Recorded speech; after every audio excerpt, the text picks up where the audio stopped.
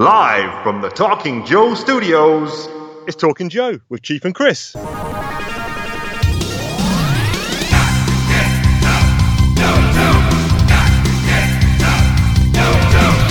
Hey! Chief is me, joined by... Diagnostic is I, 80. That doesn't make any sense. Yes, correct. How you doing, buddy? Long time. Long time, week. Week is a long time in the world of podcasting. It is. You know, some clowns do this daily. That might be you, actually. That is me, actually, yeah. Yeah, I'm doing well. Call me the white clown. You can be Magda. It's too slow. What's that little short guy called? I don't know. Tiny man. He's dead, isn't he, hopefully? Anyway, what have I been doing? Today, I decided to start watching a new film. Well, it's not a new film. It's a film I've never seen before, but it is The Sixth Day, Arnie Schwarzenegger. How do you know? He's not you, and you're not him. I know who I am. The Sixth Day. Wow, how have you managed to not see that in your lifetime? Well, after watching 10 minutes of it, I realise how I've not seen it, because at the moment, it's guff. It is However, a bit guff, yeah. What I'm saying is, the opening premise and makes it look like it's going to be good, as in like a bad kind of Arnie action movie, which is actually a good thing.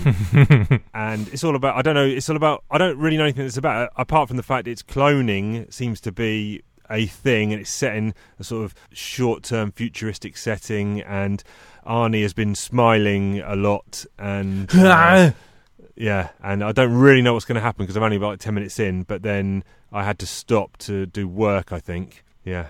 And the other thing I've been doing is I've been drinking Irish cream liqueur coffees all day. You are shit. And the other thing I did was I've been watching a lot of athletics on the TV. It's the World Championship Athletics from Doha, and I've been watching a lot of that exciting stuff. In fact, just before I came onto you, I watched a 3.5 hour pole vault. Hang on. Just before you did what? Just before you came onto you. Yeah, I'll rephrase that. The amount of doings that are going to be around that. Just before I went into the loft to come onto the show with you to record, I watched a 3.5 hour pole vault competition between Duplantis from Sweden and Kendricks from the USA, won by the American with a jump of 5 meters 97. That stuff blows my mind. The pole vault. I don't know how anybody does that. Yeah, that's good stuff. But the only other thing I've been doing is playing a bit of Desert Strike, which means, hey there, mate, want to hear something great? The Chief is here with a Desert Strike update. That's not as good as last week's rap, can I say? Last week's rap was so smooth I didn't have to cut it up or anything. Like it fell beautifully on that 120 BPM, believe it or not. Well, I've extended this one to 4 lines instead of 3. Okay, so maybe that's where I went wrong. But anyway, so I've been playing Desert Strike. A long time ago. Sorry, I am on to, I think last week I had completed 2 missions and I was on to, or campaigns, on campaign 3. Yeah, correct. And sad to say I'm still on campaign 3. It's a toughie. I've had another few goes. It took me several goes to work out where all the hidden ammo, fuel and armour is, because it's under dunes, sand dunes and buildings. Yeah. And so I worked all that out. Like a fact-finding few goes, and then I went in for a hardcore go yesterday. Going. Got to the final. There's like 8 missions within the campaign, and there's no save point. If you don't do it, you start right back at the beginning again. So annoying. And got to the final one, which is there's like a US embassy, and you've got to escort someone out. But I couldn't find where the scumbag was. Where was he hiding? Well, he's not scumbag. He's one of our guys. Where was that hiding? I couldn't find him. And ended up just running out of fuel and dying. That was my last life. So had another crack today, more efficient. I knew where everything was, went in, saved lives. You know, I had like 4 lives left at the end. I'm on like mission 5, which is you have to go out over the sea, and there's a couple of airmen have been shot down, and they're in some dinghies, and you've got to rescue them. There's some enemy speedboats going around. So there's 3 of them. I love that mission. Rescue 2 of the 3, and flew out over there. First guy I accidentally killed as I was aiming for the speedboat. You got to get 2 out of 3, that's fine. Got to the next one, inadvertently launched a Hellfire missile and killed the second one as well. Just in case, just to make sure. It immediately said, return to frigate. That is it, mission over. So I slammed the pad down in disgust and have not returned to it since. So tomorrow I will try and do campaign 3. And that's the update. What about you? What have you been up to? It's kind of similar to last week. Loads of work on, which is good, but it's highly stressful, especially around when you've got a little doggy who's kind of struggling a little bit. And Max had his last treatment on Saturday. He's actually sitting on my lap as we speak. I've actually had to set up a podcast scenario where Max is in a little bed on my lap. So I'll send a picture because it's really adorable. But yeah, he's just been struggling a little bit, kind of restless at night. And he's been into the vet in and out kind of with these like cold laser treatments for pain. And he's kind of improved dramatically, but just as soon as it comes to nighttime, it's like he's, saving all of his energy up to then just be restless all night long. All night long. All night. And he kind of keeps Kate and I kind of on our toes all night long. All night long. All night. We've had to kind of take it in turns to sleep on the floor because my back is just done right now. My lower back is... forget about it. But yeah, so other than that, just working my cans off. And yeah, all is good. I've dropped about, probably about 7 boss fight videos recently, so check out their boss fight YouTube channel. We've got more coming as well. Like I've just been dumped with another like 3 or 4 things to do, and I've been working on this diorama for this product feature, and oh my god, it's going to be amazing. I know I said the same thing last week, but it's just taking me this long to do, and when you see it, I think you're going to be impressed, shall we say. Impressive. Most impressive. Good. That's me. Good stuff. Right, I've got this in front of me. I've been wanting to crack it open for a while now. So Same. Let's go to beverages. Beverage for the show. Do-do-do-do-do. The beverage for the show. Do-do-do-do-do. Now I am gonna go do-do and drink my beverage for the show. Who's going first? I'm going to go first because I'm dying to taste this. Okay, so the story goes, long story. I needed to get I needed to get passport photos for and a midichlorian count, and and so I inquired online, and Walgreens was a great place to get them. So I was like, okay, good. There's Walgreens not too far from me, so I'll call up and just make sure they've got a passport photo kind of place, and they did. So it's brilliant. Okay, cool. Went in there, waited for about 20 minutes. Saw that they had this drink on the shelf. Well, so I picked that up because I thought, oh yeah, I'll have that for beverage for the show. I've been dying to get this for that. And the woman said, she took the pictures and everything. I waited for another 20 minutes. So bear in mind, there's about 40-minute wait now. And she said, I'm really sorry, but I'm going to have to wait for the tech to come in. And I was like, okay, when's that? Tomorrow morning. So I was like, no. I'll just go to another Walgreens and get it done. So I left there, annoyed. Left the drink behind, kind of in like, I'm not going to give you any of my money, you idiots, because you're thick. And then inside Chris's mind. And then I went to another Walgreens, like miles away, got in there, got the picture taken, and then the guy said, oh no, we don't do digital versions. I'm like, you've just taken a digital photo, and you're telling me you can't give me a digital version of it at all. I said, can you even just take it with my phone? And he's like, no, we can't do that. I'm like, you piece of shit. I can't believe you've wasted my time. Even that's what I asked for in the first place. And I left angry again. And basically it led me to not get this drink each time. And unfortunately I caved and just got Kate to buy it for me. And it is basically a Mountain Dew mystery flavour Voodoo. Limited edition 2019.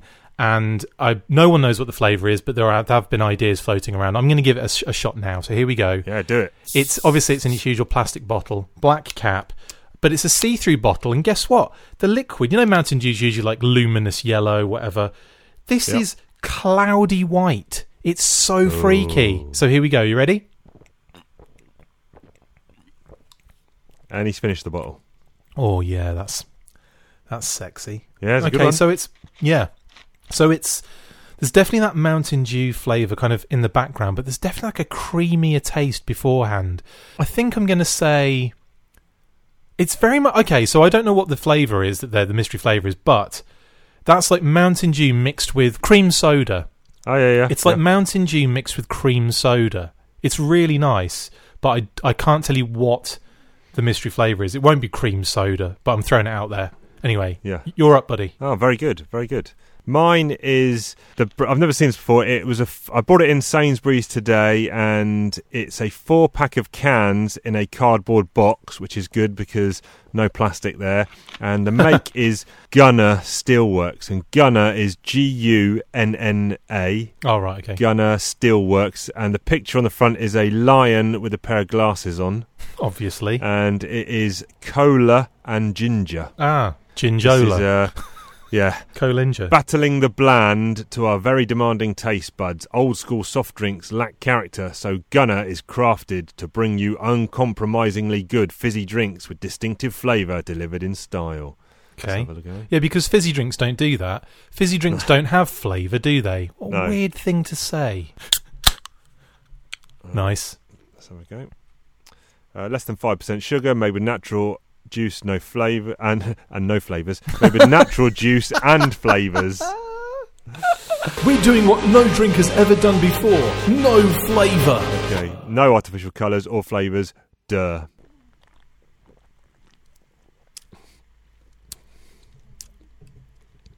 Yeah, Is it uncompromising?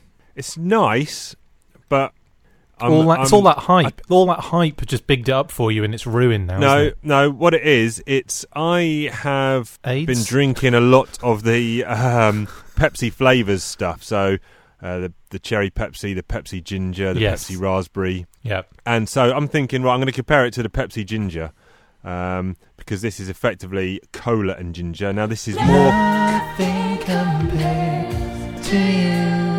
more cola-y, which is good because I like actual cola flavour, and it's a lot more gingery, which is good. So this is better, and the more it swirls around on my taste buds, that's actually a very nice drink. Awesome. So there you go. As a grower, that grew on you. Yeah, it did grow on me big time. That ginger's sitting on the back of my throat. It's like tingling my taste buds. It's nice. I don't think I've got an Inside Chiefs mind today because I think we've done it already with Inside Chris's mind. Yeah, Walgreens. No, seriously, I have got one, but it's not as good as yours, so I'm going to save it for next week. Okay, so I'll just do Inside Chris's Mind Yeah. instead. And we've actually heard what it was earlier. Yeah, so yeah. I just wanted to do Moving on. I wanted to do the audio. That's basically all I wanted to do. Yeah. Right, well, we actually do have to talk about comics, I guess. Comic talk, oh, comic talk. Larry Hama writes them, Chief and Chris discuss them, whoa. Comic talk, oh, comic talk. Larry Hama writes them, Chief and Chris discuss them, whoa. Today, we are looking at, I'm just finding the issues. 127. Yes, 127, which is a standalone story, and then we're going to look at 128 all the way through to 131. So we've got 5 jam-packed issues today, 1 single and 1 4-issue arc. So let's look at the cover of 127. Dynamic. This is some Joes on some of those snap-together copters. Battle copters, yeah. Need a lift, Duke? Thanks! Look, Cobra's got the plasma talks! But here comes G.I. Joe Battle Copters, zip strip copters that really fly high. Perfect for dropping in unexpected! Watch out, Duke. Cobra's got Battle Copters too. Cobra and G.I. Joe Battle Copters can work with any figure. G.I. Joe and Cobra Battle Copters sold separately with figure. I hate when this happens! Battlecopters, I like the fact that And the gliders in the background as well. And the gliders in the background, yeah. The battle for the Plasmatox takes to the skies with Joe and Cobra Air Commandos, soaring gliders that can fly up to 30 feet. I've got the Plasmatox! Cobra! And the Tomahawk. And the Tomahawk, yeah.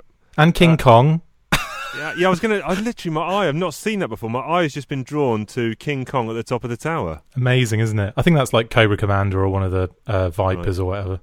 Okay, all right, yeah, we'll give it to you. But I like that cover, that's a good one. There's also, I didn't notice this either, but there are also dudes a little bit further down on like each level of the Empire State Building, like shooting up at the Joes. For some reason, I've only ever just seen the copters like yourself, and then maybe the Tomahawk was a new thing. I'd never seen that before, and yeah, it's so weird what you don't notice. Yeah.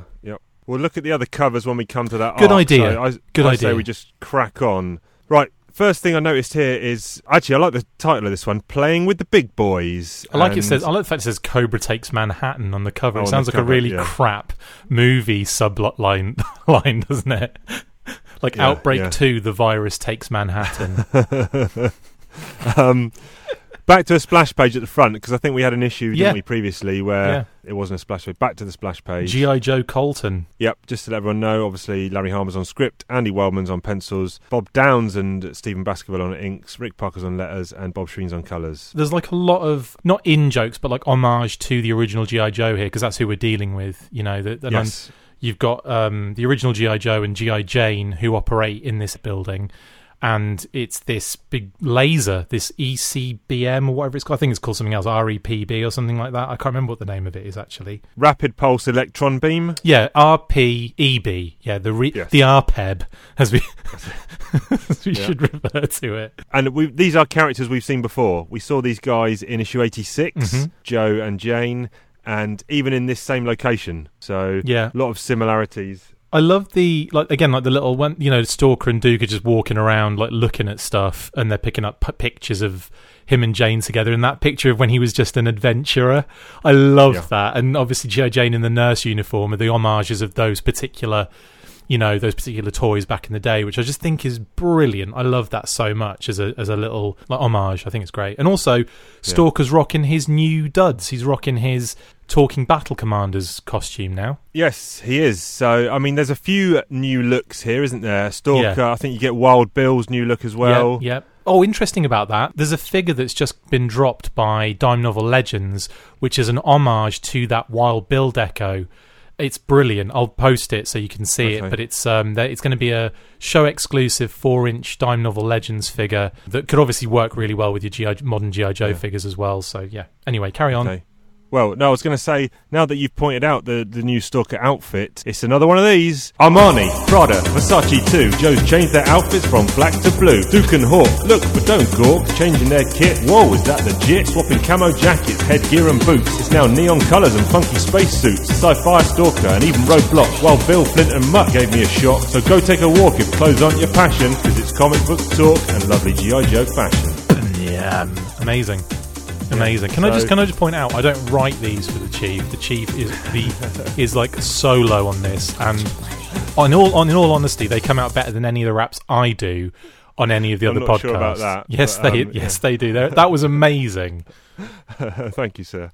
So this is a new segment, if you hadn't guessed, and this has come in very, not recently, but it's been a regular theme, especially over the last kind of 10-15 issues of pretty much every arc we cover now. We're not only getting new Joes, although that has taken a bit of a... We're not really getting new Joes at all, are we? It's like update decos. Well, there was that period where every issue felt like a new Joe was coming in, and now we're in a period where the original, Joes we'd seen before are getting revamped outfits. Yeah. And so you pointed out here, you've got the Stalker one. Oh, there are loads. Duke has got his new outfit here, which I've never seen before, and Wild Bill are the three main ones from here. And we'll also pick up, we're not going to do the rap again, or I'm not going to do the rap again for the next arc, but there's a load we'll pick up of new outfits for the next story we cover as well. Sorry, Mountain Dew, mystery flavour. Can you tell what it is from that burp? Cream soda.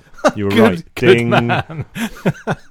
So let's just talk about these new looks then, because we've done a rap for it, so we might as well, talk about them a bit. Of course. Stalker, this is my favourite Stalker, by the way. Okay, so and again, I'm not familiar with any of these toys, as I keep reiterating. I saw the look of Stalker, and I was like, oh, I like this a lot. Until later on, I saw his white camo pants. I thought he was fully the same colour head to toe. Nah. But later on, I find out that he's got almost Storm Shadow-esque urban camo pants. Yeah, it's almost like Tiger Force stripes as well on them. But like this was the deco that he had for his Talking Battle Commander, and then also the Hall of Fame was quite similar to that as well. And I do love this Stalker because of that particular nostalgic buzz from like having the figure as a kid, I think it was the only Hall of Fame figure I had actually as a child, and that Stalker figure was just super cool. I mean, the Tundra Ranger one is pretty awesome. Like there's no doubt about how freaking amazing that figure is. But there's just something about this deco. Now, one of the only other issues that you could probably have with this particular figure, with me talking toys before I should be here as well, is the fact that his backpack was screwed onto him. Like a lot of it was only with the talking battle commanders, I think, but you had the supersonic fighters, the sonic fighters, their backpacks came off, no worries, and they had sound effects in them. And this particular Stalker figure, he's got tiger stripe like pants in this issue, but the figure had more of a blotchy pattern on the legs. And he would say, "Let's party, attack, and blitz them." General Hawk's got something to say.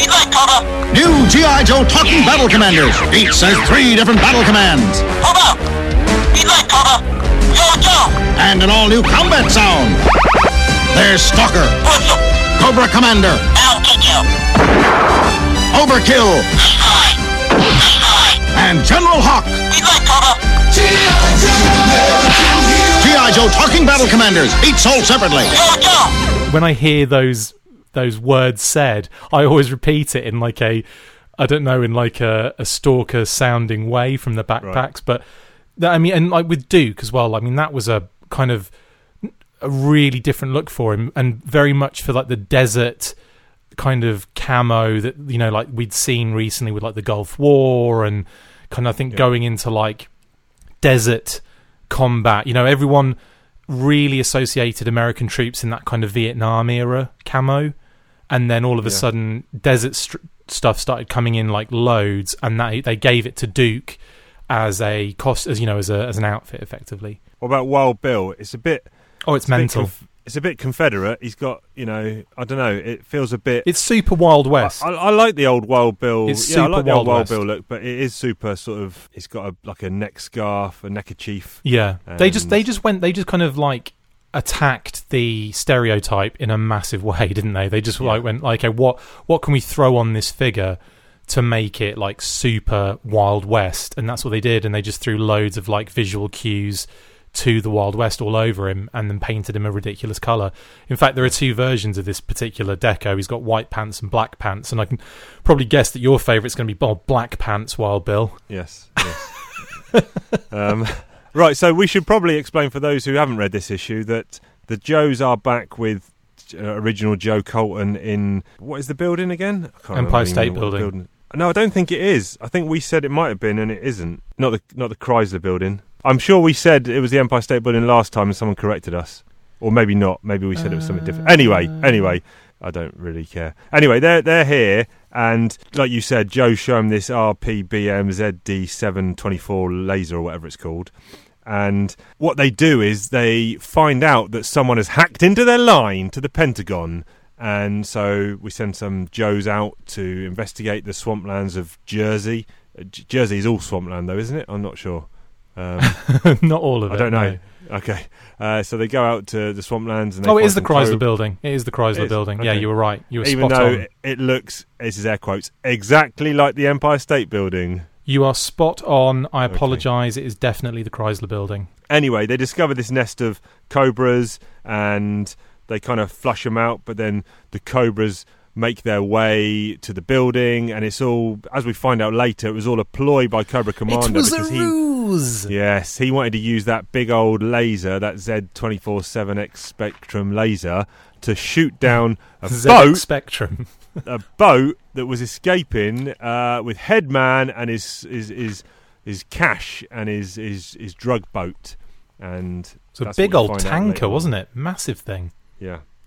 I like this issue. There's lots to like, and early on you get quite a lot of exposition as Joe is explaining about the laser, and this is the kind of exposition that I really like, because it didn't feel, I think one of the worst offenders would harken back to, I think it was issue 106, where Major Blood's in Barovia. He's going to shoot Snake Eyes in the back, and some trooper pops up out the ground, and Major Blood explains to the reader, if the guy hadn't popped out the ground, I'd have gotten away with it, hadn't been a few pesky kids. Blah, blah, blah. Yeah. The pictures were explaining it. We didn't need the exposition, but here, because it's kind of static figures, we need to be told that a standard laser beam gets dissipated by the atmosphere, and the pulses burn successive holes in the air so that the last pulse is travelling through a clear tunnel with its full force. Full force! This beam can bounce off the parabolic mirror of any 6 geosynchronous satellites to hit a target anywhere in the hemisphere.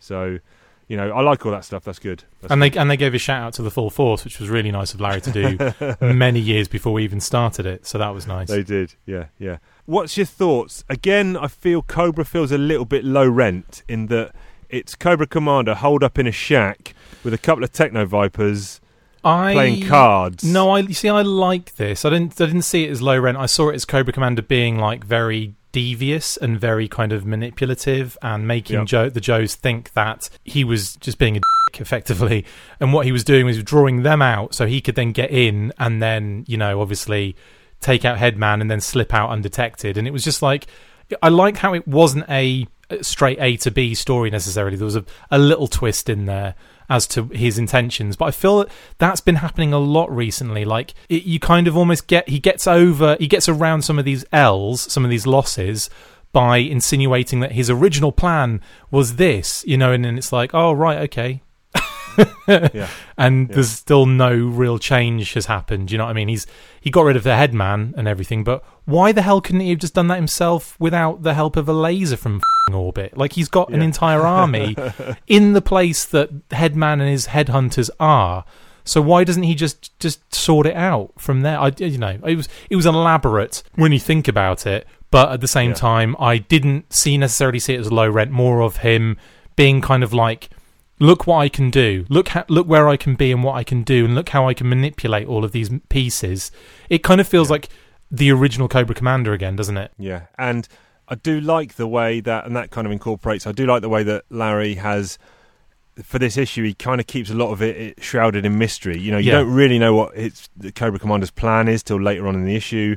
You don't really know where he's going or what the twist is, you know, you see Headman pop up, but you're thinking, why is he popping up in this issue at this point? Is it just a callback to when he was getting chased out of Brocker Beach, etc.? And then obviously you get the twist where, like you said, Cobra Commander's used this laser to target his enemy, and then nice little touch as they're leaving the building. It's a callback to whatever it is, issue 55, I think it is, where Destro and Cobra Commander exit the pit into a shopping mall and get hooked up in some gear, and Cobra Commander's back in that beret with the tash and the shades. Classic look.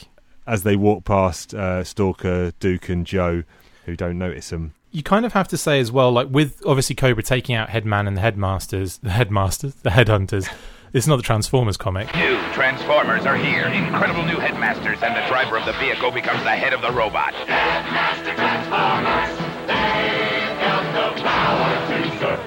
and when the head enters the robot's body, you get a readout of its power. And our new Decepticon headmasters will give us more brain power than ever. Transform, you monsters, and prepare to attack! Headmaster Transformers, they have the power to surprise. Sold separately. You have, like, almost a pointless drug elimination force again. Like, they've been unsuccessful in their first mission and got a number of people killed. Yeah. You know, like, I wouldn't say innocent civilians, but obviously it's the child. Well, the child's not dead. You know, the Crimson Guard, maybe you could probably say, okay, it's a Crimson Guard. But the wife, you know, like she died. I know they're all supposed to be like Cobra anyway, and they're all supposed to know what's actually happening. But it still, you know, felt like a complete loss on their behalf. And then someone else goes and does their job for them, so they don't even really get any shine in the comics of actually doing anything of any note. Do you know what I mean? Yeah. It's a shame. Anyway, yeah. Last couple of things just to say about this issue. At the end, Cobra Commander points towards bigger things because he's like, I can beat them. I can really beat them. And, you know, he thinks the Joes, he can crush them under his heel, so expect big things coming up. The other thing is, my favourite bit of dialogue from this issue is on page 8, where they've now hooked into this line, and Cobra Commander says, "Let the music begin. A little Nacht music, eh? Play, gypsies, play." As he pumps music into the Chrysler Building. Amazing. Play, gypsies, play. And the other thing, it's not the Chrysler Building, it's the Empire State Building. I'm joking. I'm kidding, of course. I know everyone's going to be going mental when I'm arguing with you. The other thing I just want to point out before we go on to Yo-Jo, this one is, it is time for Comic Talk within Comic Talk. Comic Talk Oh, Comic Talk. Stop. Rewind, selector. It's Comic Talk, but not as you know it. I'm asking Chris questions, let's hope he don't blow it. I found some ads in this comic I'm reading. Chris's brain is working overtime, I think you hear it bleeding. NFL and NBA trading cards. He's digging up answers like bodies in graveyards, cereal, candy and video games. His knowledge is good. Is it as good as he claims? Can he name the X-Men or even the Avengers? Landing answers like, right hook might need some dentures. If you don't like this segment, you best take a walk, because it's Comic Ad Talk within Comic Talk. That's not even right, it's Comic Ad Talk within Comic Talk. Don't even know mine's segment. Damn you. Experience the excitement. Experts in video game entertainment. Konami or Konami, as you say. All right. Play X-Men today at an arcade near you. No excuses. Nice. So here I have pictures for the 4-player, and I didn't know they did it, a 6-player X-Men arcade cabinet. Nice. Can you name the 1, 2, 3, 4, 5, 6 characters on the art on the side of the cabinet? Oh my goodness! For the game, probably so Colossus. Just to clarify, this comic came out in August 1992. So Colossus is guess 1. Ding. Oh, good. Got that right. It's got to be Wolverine, hasn't it? Ding. Nightcrawler. Ding. Storm. Ding. Cyclops. Ding, ding, ding. Jean? No, this is the toughest last one. It's a good personage. I like the character. She has not had that much exposure in the comics, and she wasn't really part of this team. So Great. She's X-Men, obviously. She's married to another character associated with the X-Men. Oh, it's not. Oh, I don't get. Okay, I got 5. Yeah. Kitty. No. What's that one? What's her name? In all like the green. Is she green? I didn't remember her outfit as being green. No, are you thinking about Polaris? Yes. No. Okay, then no, go for it. Psylocke. No, her power is light-based. It's not Jubilee. No. And it's not... Dazzler! Yes, Dazzler. I love Dazzler. Ding. Sorry. I'll let you all down my last one. Yeah. I love Dazzler. I have her Marvel Legends figure. It's amazing. She's on roller skates. Yeah. It's freaking dope. I love it. Back of this issue... profile again. It's a really nice shot of the Baroness by George Perez. I used that art on our news burst. Yeah, it's a nice one. We'll post that up. It's well good. In terms of Joe Joage, that is Joe Coleridge. What are you saying? I'm going to throw this. It's going to be in the 8 vicinity. It's enjoyable, beautiful art. You get loads of characters in there. There's a lot of kind of fun aspects to it. There's battles in there. It's got everything you really want in a G.I. Joe comic, I think. And it's there are certain elements about it that kind of take away from it being like really high. But for the fact that it's sort of like a one shot and it kind of sits in between 2 kind of fairly significant arcs, I think it's a pretty solid one shot and would have been an enjoyable read, knowing that you're going into like another long arc after this. So yeah, I'd probably give it like I'll say low 8. Yeah. That's a good shout. I think I'm going to go... I always talk myself into the score. Like, it's weird. Anyway, carry on. I think I'm going to go for a low 7. I was just going to try and bring up the Every Joe Story Ever spreadsheet to see what I gave 86, which is quite a comparable issue because... Oh, yeah. Same kind of cast, same setting, almost a similar plot as well. And as I went to do that, my laptop screen has gone completely black. So... Ooh. I don't even know if my laptop is on or if you're even getting my audio into your feed. Yeah, I'm getting you. Okay. So your laptop on that's doing cast right now? My laptop that is recording is on. I can see the power light is on and my keyboard is lit up, but my screen is completely black. And I almost did a mistake of restarting the laptop, which would have been bad. Oh, So I couldn't go back and look at what it was. So I think I'm going to go with a high 7. I tried looking up what I gave for 86, which was very similar, but I couldn't get into the document for reasons unknown. So I'm going to go with a high 7. Okay, cool. So moving on, we have now got a 4-issue arc to cover. Let's look at the covers first of all. 128, you've got Lady J and a...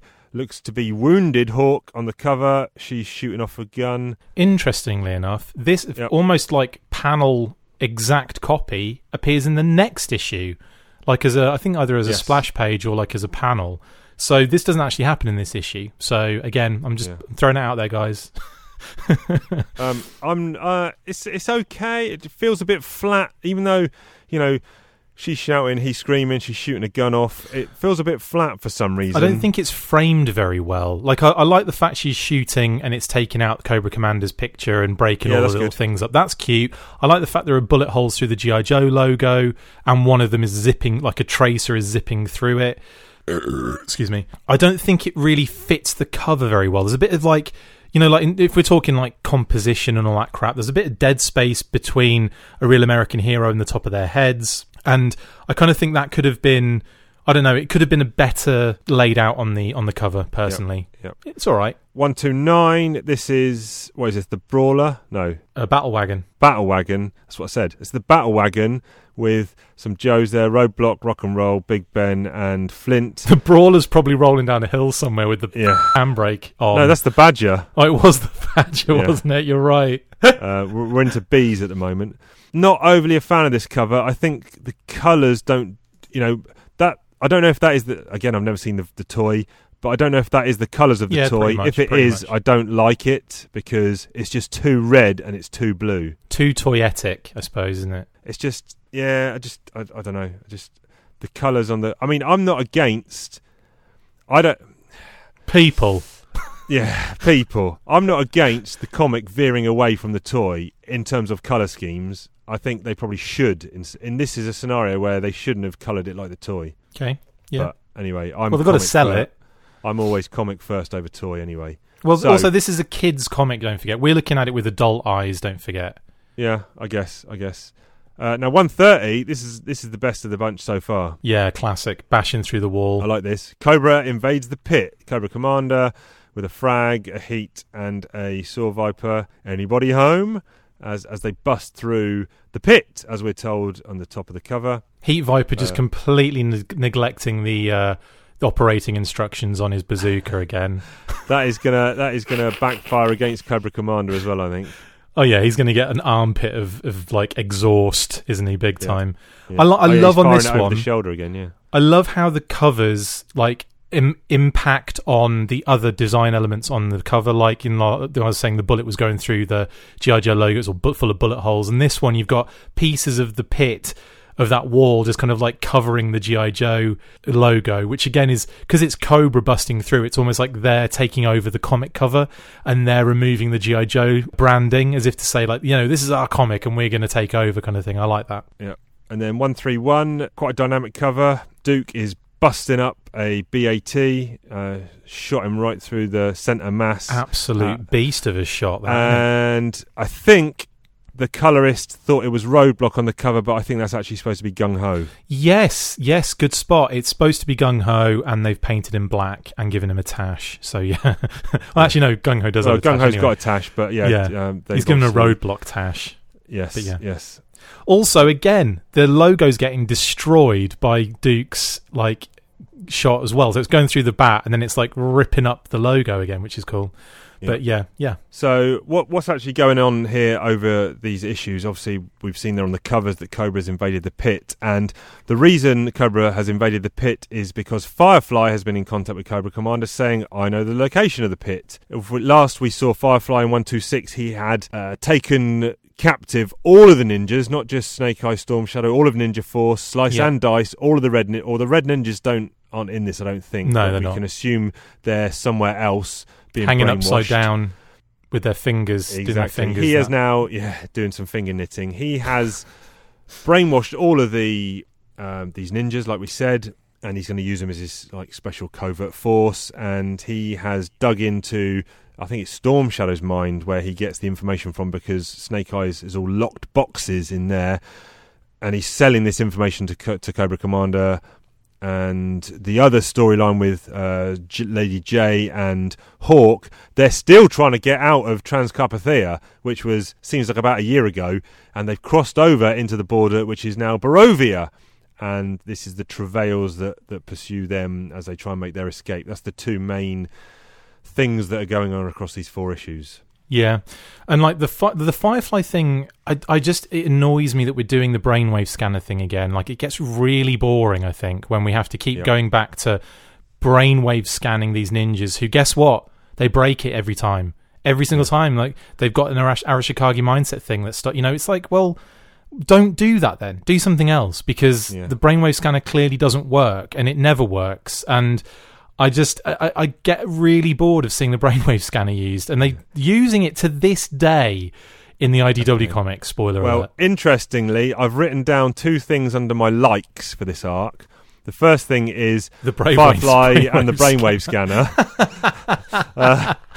Because when he was introduced as a ninja, a couple of issues ago, I was like, I don't buy it. Him ninja, do I buy it really? But then when this crops up, I like any kind of brainwave scanner stuff. So immediately I'm back on board with him, and I love all these scenes where they explain it again, don't they? They explain it again. He says, the drill by now. Follow me in electronic pixel form, like living characters in a video game, and they start smashing stuff, etc. I like all that stuff.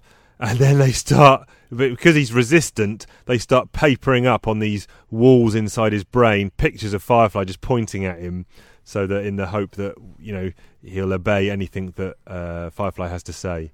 I just hate how it's always like, oh, he'll never get out of this. And then it's like, oh, it's impossible, he got out of it. It's like, he gets out of it every single time, without fail. You're right. The other thing I've written one other thing down as and that is Lifeline ! Because we see Lifeline, I think, in one panel. Yeah, with Stretcher in the back of the Tomahawk. Stretcher, it's a nice call, but I love seeing all those old guys. So that was cool. Yeah, they brought back a few, didn't they? We had, I think, Airtight, Tripwire in this particular, in this not this issue, but in this arc. Yeah. And obviously you go back to the pit, and you've got kind of old characters who do actually, some of them have like new versions of them later on, but you have them in their old gear, and you have some of the characters in their new gear. And I suppose we can talk about them now, can't we? We've got Barbecue, Eco Warriors Barbecue. Hate that look. It's a bit crazy. It's a bit extreme. We've got Gung Ho, as we mentioned on that cover. Oh, hate that look. Okay, so we've also got, this is one of my favourites. It's just insane colour scheme, and it's a Road Pig. Yeah, the orange, like the ginger version Road Pig, which is just wacky as hell. I love him. Yeah, no, but not even a fan. if you hate him, yeah. We also see the new look Eels, I think. Eels up inside ya, finding an entrance where they can. Eels up inside ya, finding an entrance where they can. Boring through your mind, through your tummy, through your anus. Well, they've been in it before. Oh, have they? Yeah, but it's the new version Eels, correct. And we see a couple of new characters that I haven't seen before, Laser Viper and Flak Viper. I think we might have seen a Flak Viper in the last issue. We have seen Flak Vipers for a while. He shot down a Tomahawk, which always seems to be crashing, and they always seem to get Wild Bill a new one straight away. Yeah. The Laser Viper's definitely their new, yeah. I have written down 3 things I dislike about this arc. One is Road Pig, but not the. I don't mind the new outfit colour scheme. I much prefer the old one. But the thing I don't like is that it's all in uppercase when he's speaking as himself and Donald. Even though previously we'd seen Donald speak in lowercase, here when Donald's speaking it's all in uppercase. That was just a pet peeve of mine. Yeah, it's hard to distinguish unless he's talking really intelligently. It's hard to distinguish, isn't it? Yep. The other thing I've written down is the White Clown, because idiot shows up in Barovia. So the Joes are trying to get across the border, and it turns out that there's a revolution going on, as there always is in Barovia. Get them people under control, man. Jeepers. No, and it's easy. Look at Iran and Iraq. Hawker's taken a chest wound, and then the White Clown and Magda come on board. And his introduction it's not even introduced. He just appears on one panel and just gets involved. So annoying. Like, I'm fed up with that crap. Like, seriously. Yeah. And can we just have him without his white makeup? Like, it's not a superhero, is he? No. It's like, the other thing I've written down I dislike is Pit attacked ... again. Again, yeah. So this is kind of like your pet peeve of the brainwave scanner popping up all the time. This is My also pet peeve is yet again the Pit is going to be attacked. It seems like every 10 issues, Cobra Commander's got a plan to attack the Pit. But it's like a failure. It's a failure on his part, but then it's revealed that wasn't his original plan. Yeah, exactly. He wants again, to get it on the VHS. same. He's literally just said the same thing in the last issue we looked at.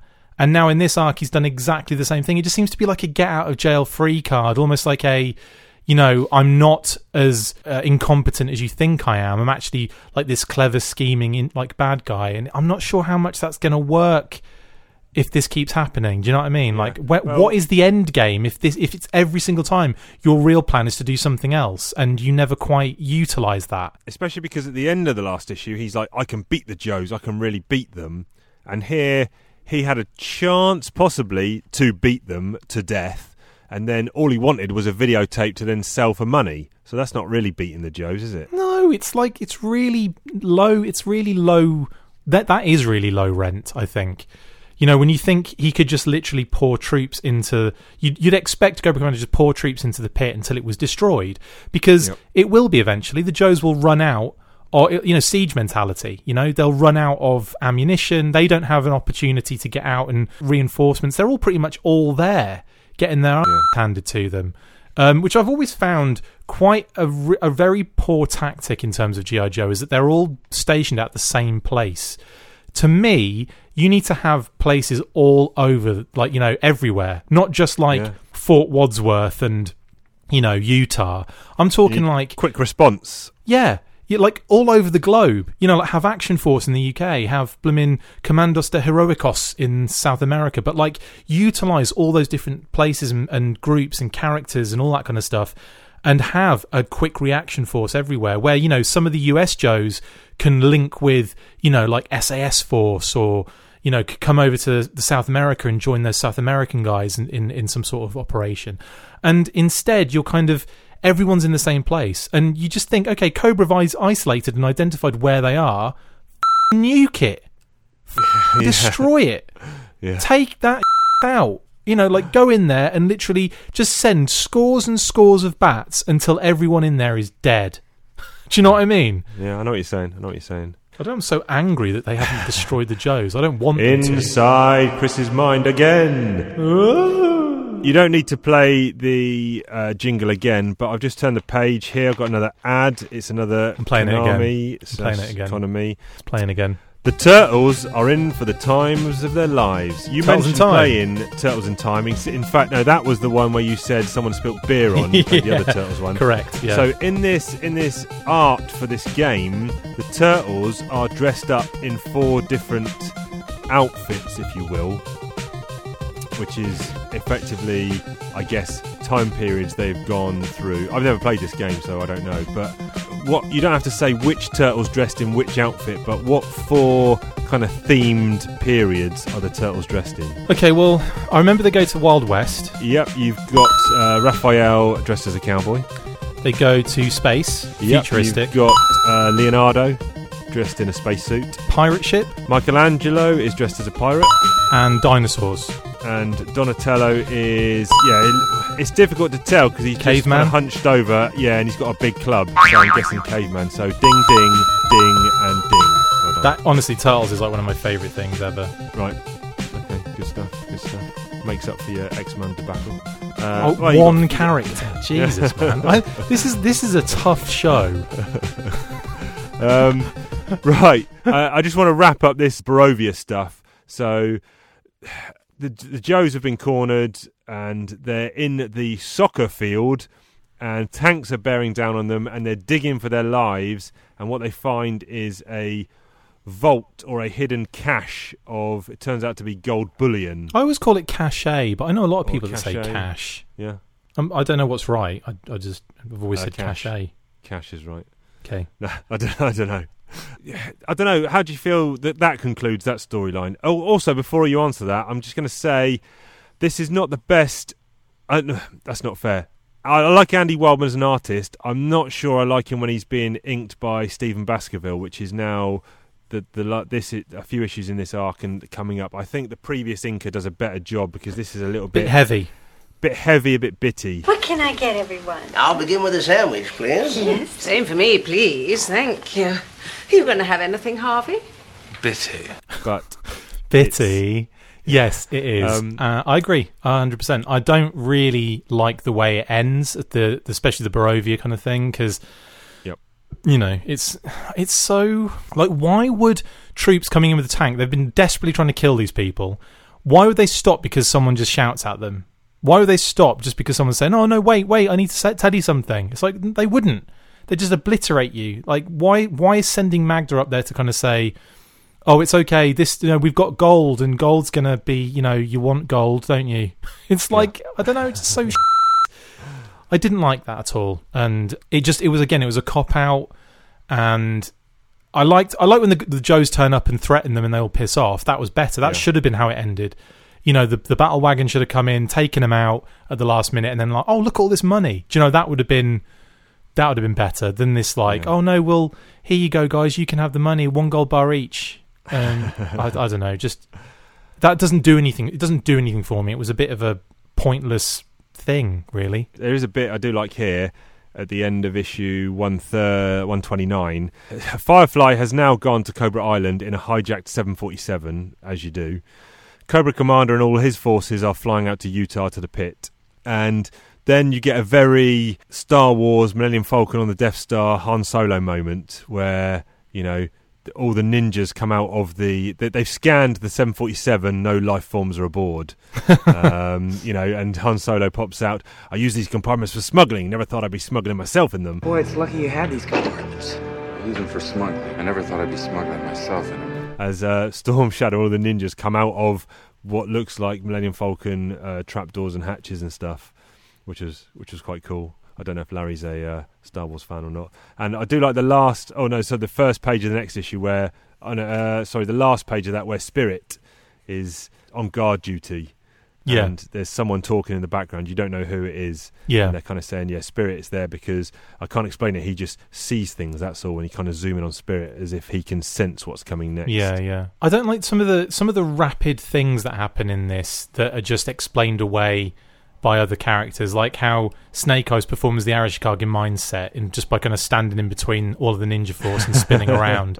I don't know, I just find that kind of stuff really, it's like kids playing in the playground. It's almost like that instant thing of like, tag, you're it, or like, you know, I know I've shot you with my magic laser weapon that I didn't have before and now I have it. That's how it just screams to me like childlike in its description and in its kind of execution, and it does. I don't like that, and that was one thing that really kind of bugs me, because you want these characters, you know, like Snake Eyes has almost become this like mythical creature now, and it's like, you know, he got captured though. He got captured before he got brainwave scanned, but he's so impervious to that he can fight it, and then, you know, his mind is way more advanced than anyone else's and all this kind of stuff, and it's just like, it gets to the point where you're like, well, if that's the case, can we stop going there now? Can we go somewhere else? Can we develop like a flaw in his character that enables him to be vulnerable for a second? Because otherwise, it's just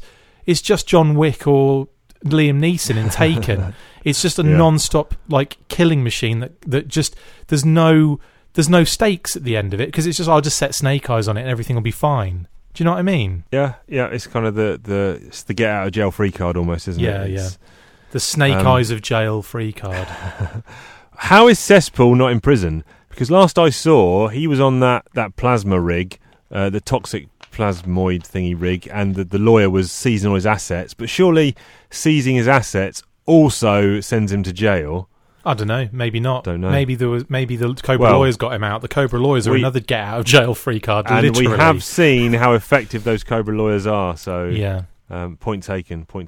He's actually pretty powerful, Cesspool, and in this arc he comes across as quite a big deal, and that's something that I really liked. I like that he's commanding in that situational room with Cobra Commander Zarana and Road Pig. How he doesn't really take any crap. He dishes out orders just as Cobra Commander does, as if he doesn't care that Cobra Commander's there sometimes. So I do get like a good vibe. Oh no, I get a horrible vibe off him, but like I get a good character vibe off Cesspool. Nice back of issue 130. There's a nice Destro profile and pin up by Joe Mad. Yeah, another good Joe Madureira. who Uncanny X-Men and Battle Chasers fame. We'll stick that one up. But yeah, just to conclude, for those who haven't read or we didn't cover it fully, Cobra ends up pulling out from the attack and ends up going back to Cobra Island. Firefly is like, I've captured Zarana and Cesspool. You can have them back if you give me whatever the 2.5 million or whatever it is, because Firefly had previously been chucked. Road Pig had chucked him into a hole in the ground when he'd landed on Cobra Island, and his ninjas got him out. And Cobra Commander's like, whatever, you can keep them couple of chumps. I've got this videotape here, and I'm sure it's the only copy in existence. He better make a copy, and he's going to sell that. He says, the raid was a raging success. I never intended to take the pit. It was only to prove that the new Cobra radar suppressor works and document it for sales releases. We're going to make billions selling this stuff to everyone interested in defeating US radar systems. Taking the pit is my new, Yeah. Again, how can I just say, last thing to say on this, for me, you can obviously have the last word if you like, but I just want to say that how rubbish is Firefly? If he's a ninja, he's just been thrown in a hole twice. He's like, if he's supposed to be a ninja master. If he's anything like Storm Shadow, Snake Eyes, etc., if he's anything like those, anything like Zartan in ninja stuff, surely he can deal with Road Pig, or at least avoid Road Pig, or at least get out of there, or at least fight Cobra Commander. What threat is he if he's just picked up and thrown in a hole twice? Well, he did say that was his plan. His plan was to get chucked in a hole, wasn't it? But what's the point? If he can get out of that, there's no point. Yeah, why does he need to get in there to then be rescued when he could just get out of there, avoid it, and then they go do their thing, and he's left there on the island anyway? Why does he have to be... I don't get that. That doesn't make any sense to me. It seems like a pointless thing to do. Yeah, I don't have an answer to that question. Someone might see something more subtly, or it might be obvious, I don't know, but that just seems silly, and it doesn't really give him much... it doesn't make him a threat to me. If Road Pig can just pick him up and throw him in a hole, then what's the point? Anyway. Yeah. Inside Chris's mind again. I'm hungry today. What is wrong? I'll tell you what it is. It's that bloody Mountain Dew. It is. I've nearly... I have... What am I talking about? I have finished it. I finished it ages ago. But of course you did. It's definitely... I think it's performing the Arashikage mindset on me. Nice. No, not nice. Yeah, what are you yo-joage? I know I dissed it a lot, and I know we had a kind of a comment about the artwork, but I actually thought the artwork's really nice. And even though the colouring isn't spot on, I think Andrew Wildman's art in some places is gorgeous. And I think there's one panel that sticks out to me. I mean, there are many, but there's one where Storm Shadow is doing that flip on the Paralyzer tanks, and he takes up quite a few of the panels. It's just this big kind of arching body shape panel. Really nice. Yep. And again, some really gorgeous artwork. I must admit, I didn't... Honestly, before you mentioned it, I hadn't really noticed the colouring, because Andrew Wildman's art is that powerful to me that I almost saw past it. But this happens every time I drink a fizzy drink, doesn't it? I get really hyper, and I get really angry, and I can't calm down. I get ADHD all of a sudden. But yes, the art was so good, and the colouring where it falls down for me is when you see Cobra Commander and you see other characters where they've got dark aspects of their uniform. They just don't pop off the page. They kind of fall into this darkness a little bit, no detail and all that kind of stuff. So yeah, but at the same time, I really like it, and I wasn't that fussed about the plot until I started talking about it out loud. So I'm probably in the 7s. I don't want to drop it to a 6 because I don't think it's worth a 6. Just some elements are just so far-fetched, but I have to keep in mind that it is a kid's comic, and I really would have loved it as a kid, and I wouldn't have cared. And now I'm looking at it with the adult eyes. I'm probably just kind of being too harsh on it. And it still has loads of fun stuff in there, loads of battles, loads of stakes going on. I think it's cool. I think it's fun, and I'm probably going to go low 7. I am also going low 7, I think. Next week, it's 3 issues. It'll be 132, 133, and 134, which will be the Retaliation of the Joes. G.I. Joe Retaliation. Yeah, we'll see how that goes. But there's see how that something goes. now, which is you talking about toys. Chris talks about toys, ho ho. Chris talks about G.I. Joe. He talks about all the things from the comic book and the animated show. Chris talks about toys. Chris talks about toys. Chris talks about toys.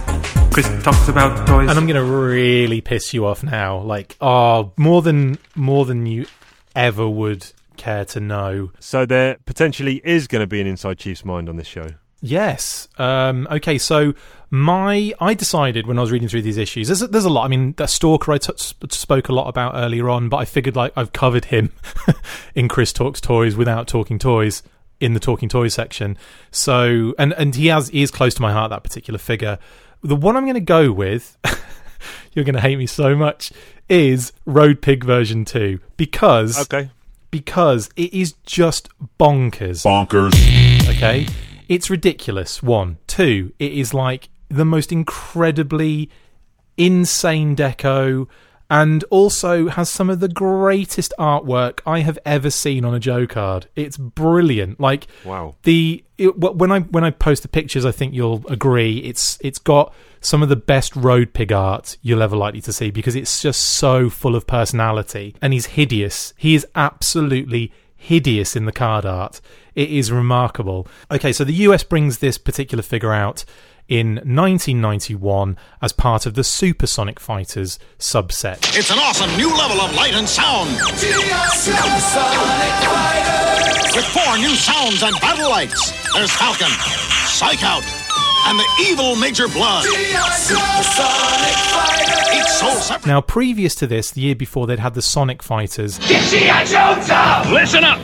G.I. Joe never sounded like this before! Sonic Fighters! Only G.I. Joe Sonic Fighters come with an electronic backpack with 4 different combat sounds, like laser rifles and machine guns.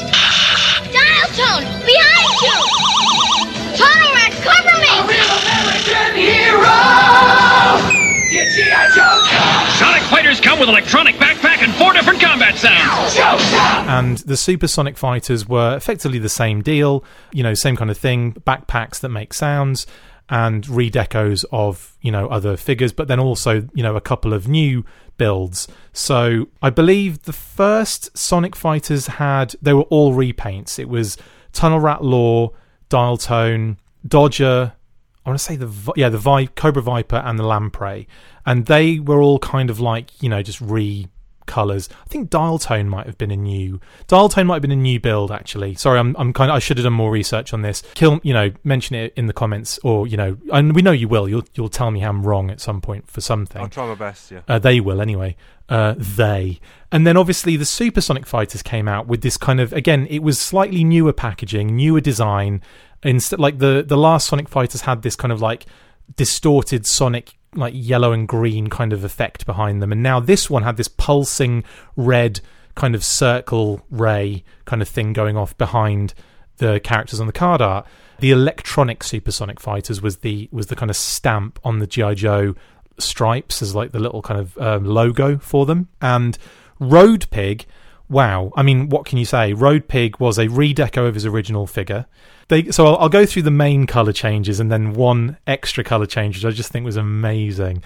So they gave him orange hair, bright orange hair, with a green stripe that ran, kind of around the halfway point from just over one ear to the other side of his ear, so kind of that green stripe all the way around. He had blue, this kind of really deep navy blue, or kind of almost purpley, dark purple pants or trousers, with a green codpiece that had red studs on it, or orange studs on it, sorry, and then green shin boot kind of guard things, and then blue boots. So he's kind of got these like green shin guards on, effectively. And all the other little straps and stuff were kind of like, he had the green strap on his thigh, green straps on his arm, and then one of those blue gloves or purple gloves on his left hand. His shoulder kind of like American football padding gear, or his like Legion of Doom cosplay gear, was bright orange. This kind of, it's almost like, it's kind of like a kind of corally colour, I think, but it's like, it's bright and it's insane. And then he's got these 2 weapons. One is a flamethrower that looks like a long rifle, and one is this kind of double-barreled, like 2 circular magazine-fed machine gun weapon that is just really weird but awesome at the same time. And obviously his green backpack, which made these amazing sounds with little lights that flashed, little red lights that were on the top. So obviously I'll post all these pictures so you can see, mainly for you, Chief, than the fans. We actually got him in the UK in 92. Basically the same, but effectively the exact same thing, but we were allowed to sell it in the UK. And then, funny enough, I didn't actually have this version of Road Pig until much later on when I picked up a kind of like a shoebox of random Joes at a garage sale or a car boot sale, let's say. And yeah, it's just an amazing figure. It's ridiculous. So the sounds are amazing. They make those do you remember having one of those as a kid, those little, there's like a key ring with a little buttons on it that made machine gun sounds, they're like quality. Explosions, exactly the same sounds. They didn't even change anything. It was like the machine gun, an electronic sound, like a explosion, and then the kind of wee kind of explosion. So they're really rubbish but awesome at the same time.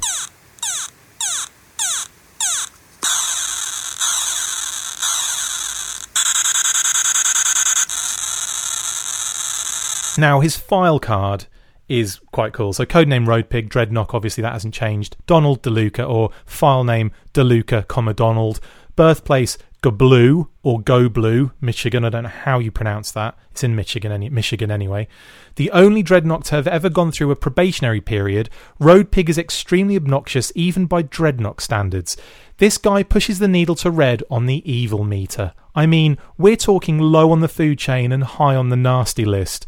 No one knows for sure how Road Pig obtained his inner-cooled incendiary burst flamethrower, his 45 XM 1919 A10 fully automatic blowback machine gun.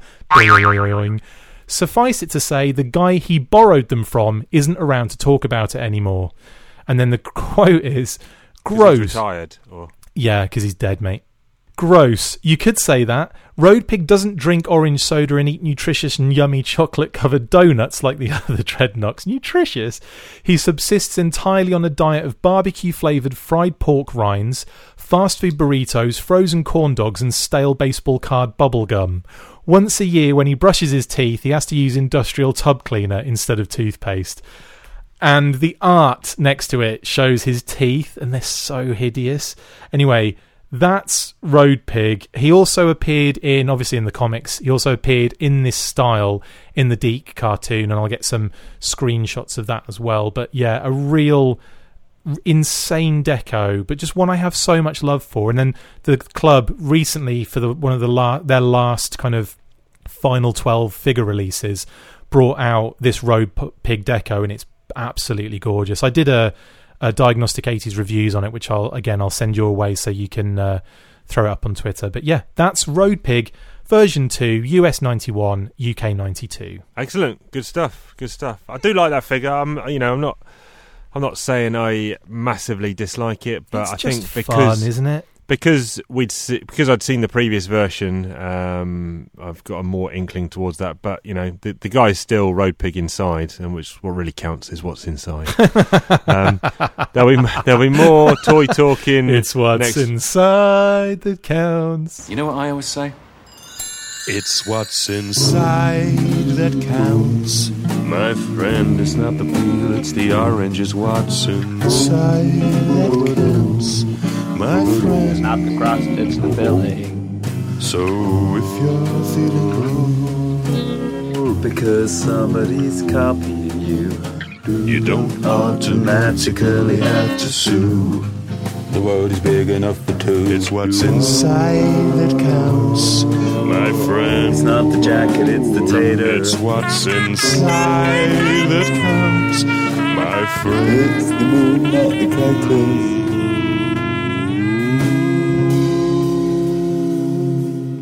There'll be more toy talking next week, as always. And right now, though, we've got to talk about British colloquialisms, a.k.a. over-egging that good old pudding. We got a pudding, we're gonna egg it. We got a pudding, we're gonna over-egg it. We got a pudding, We got no criticisms, that means it's time for some British colloquialism. So this week I have been using this quite a lot because I find it quite funny, and it's one that I used as a kid, and it is, especially when I've been eating beans, I do a lot of trumping.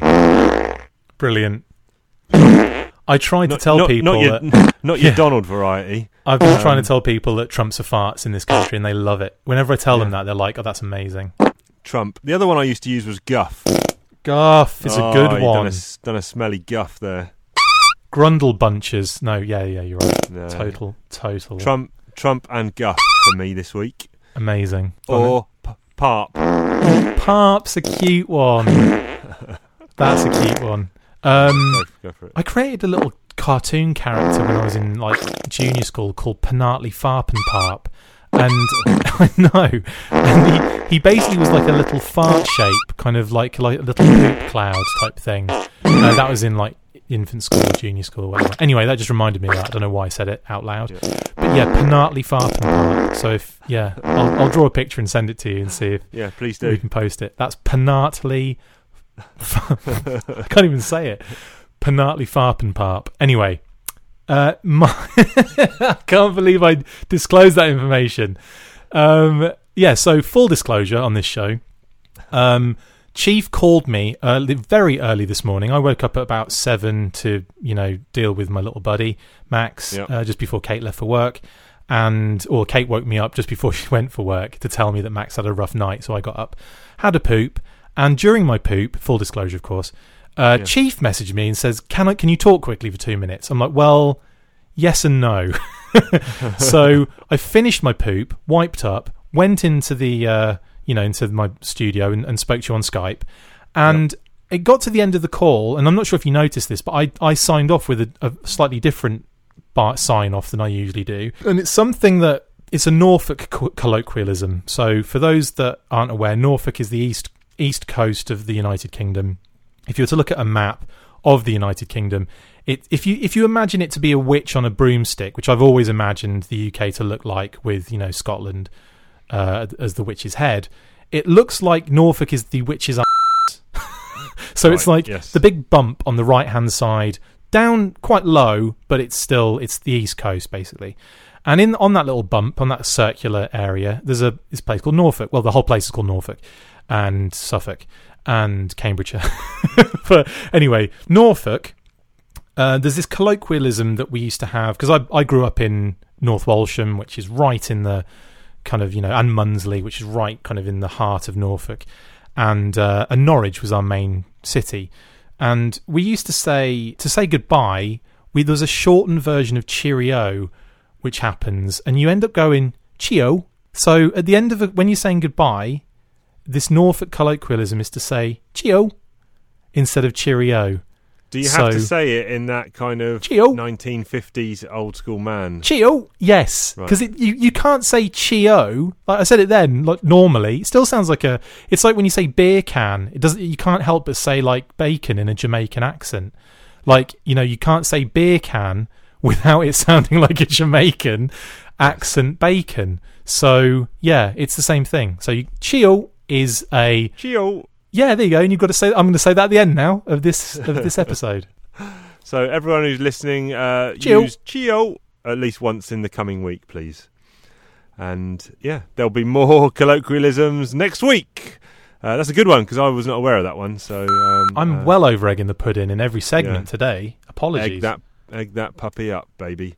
We can't close the show without a little something like... I thought you were going to say we can't... Chris, a question. I thought you were going to say we can't close the show. Sorry. Chief asked Chris a question. What'll he say? What'll he do when Chief asks Chris a question? Parp. Yes, so this is the 96-hour spectacular marathon episode of Talking Joe. It's the same amount of time that we always do. And we added an extra issue. Come on. Yeah, we did, yeah. I don't know, my laptop has gone to a black screen, so I can't even tell how long we've been recording. Chief, up the podcast. My question this week is, I mentioned at the start that I've been watching the World Championship Athletics. If you were to take part in an athletic event, i.e. track and or field, where do you see yourself?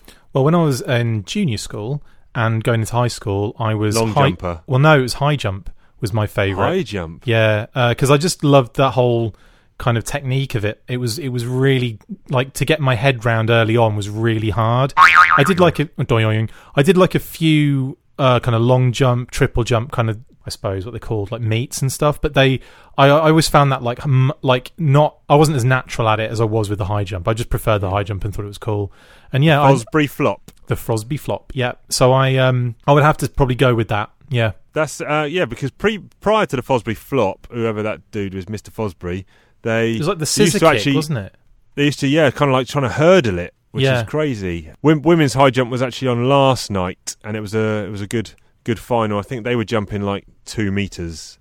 I think. Wow. Which is, when you look at it, you see it on the TV and you're okay, fine. Or you see the pole vault, which was like 6 meters. Okay, fine. That looks like a long way. But when you're actually there, and it's mental. You're kind of if you just draw 2 meters up the side of a wall, and you're like, someone actually jumped over that without a trampoline or a springboard. I mean, they're clearing you effectively. It's absolutely ridiculous. So, and I love minority sports, and I love athletics. Minority Report. Sorry, carry on. I haven't seen that for ages. Actually, is it worth rewatching? Yeah, pretty dope movie. Might do that. Whenever the Olympics is on, winter or summer, I take 2 weeks off work, and I have 3 TVs and a laptop, so I can watch 4 events at the same time. Wow, that's awesome. Yeah, so I can have equestrian and gymnastics and swimming, and then weightlifting all at the same time. So I'm watching everything. I take 2 weeks off work, and that's amazing. The thing I like, especially about how are we going to do the show during that period of time? Just hiatus, is it? Where is it? It's in Tokyo, so we'll have to work out the time difference, and we'll be okay. But yeah, it just amazes me, athletics, that someone can make a career out of literally just jumping over a stick, or just Well, that's one way of simplifying it. Yeah, jumping into a sandpit. It's amazing. Love it. Just boil the essence of sport down to one supreme feat of athleticism. That's what blows my mind about like decathletes and all those kind of people that are doing like multiple things, triathletes and so on, who do multiple like disciplines. It just blows my mind that they can do all of those and to such a high degree. Is it Denise Lewis that used to do like? Yeah. I feel like she did like a ton and was amazing at everything she did. Heptathlon, yeah. Unreal. Yep. Good stuff. I'll be back to watching more athletics. Can I? Yeah, why not? We include? This is probably more Olympic sports, isn't it, than track and field? But like, like that sport where you go out with a rifle and like skis. Whatever that is, I want to do that because I feel like snow job or blizzard in that sense.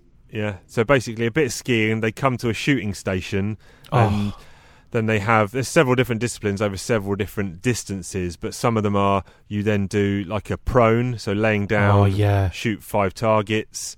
How awesome would that be? There's one which is standing, so then you do some more skiing, you come back to that shooting thing, you do standing, and then there's a couple of things where you have 5 shots, and for every shot you miss, you lose a leg, suffer a time penalty. And then there's other ones where you just keep firing until you've hit all 5 targets, and only once you've got all 5 you're then released to go off and ski again. But yeah, I love a bit of biathlon, all those skiing stuff's quality. Awesome. Yeah, I'd be down for that. I do like that kind of stuff as well. Okay. Right. But we're talking track and field, so yeah. High jumper. High jump is fine. Yeah. All right. Cool. If you want to join us next week, and why wouldn't you want to? Like I said, we'll be covering issues 132, 133, 134. So do your homework, read the issues. If you like the show, rate and review us. Go on to the iTunes or Spotify, don't do that. Or wherever it is, and the little purple icon, I think it is. And, don't rate us if it's going to be 1 star, though. I mean, like, no, give us 5, surely. Yeah, surely 5. Surely, surely. Say that Chris and Chief sent you. That'll get us up there. You can get us in all the usual places. It's talking_Joe on the Twitter. It's Talking Joe Comics on Instagram. It's talkingjoecomics@gmail.com, or it's Talking Joe at G.I. Joe Podcast on the Book of Face. Where can the people find you, sir? All the usual all the usual places. It's Diagnostic 80 on Twitter and Instagram, and of course the Full Force Podcast on Facebook, Twitter, iTunes, Podbean and Stitcher, YouTube, and of course Patreon. Yeah. find me on Cheeky Two Shoes on Twitter if you want to. You don't have to. I don't really go on there much. But that's it. We're gonna catch you down the road. Cheerio. Cheerio. Brilliant. Very good. Very good. No.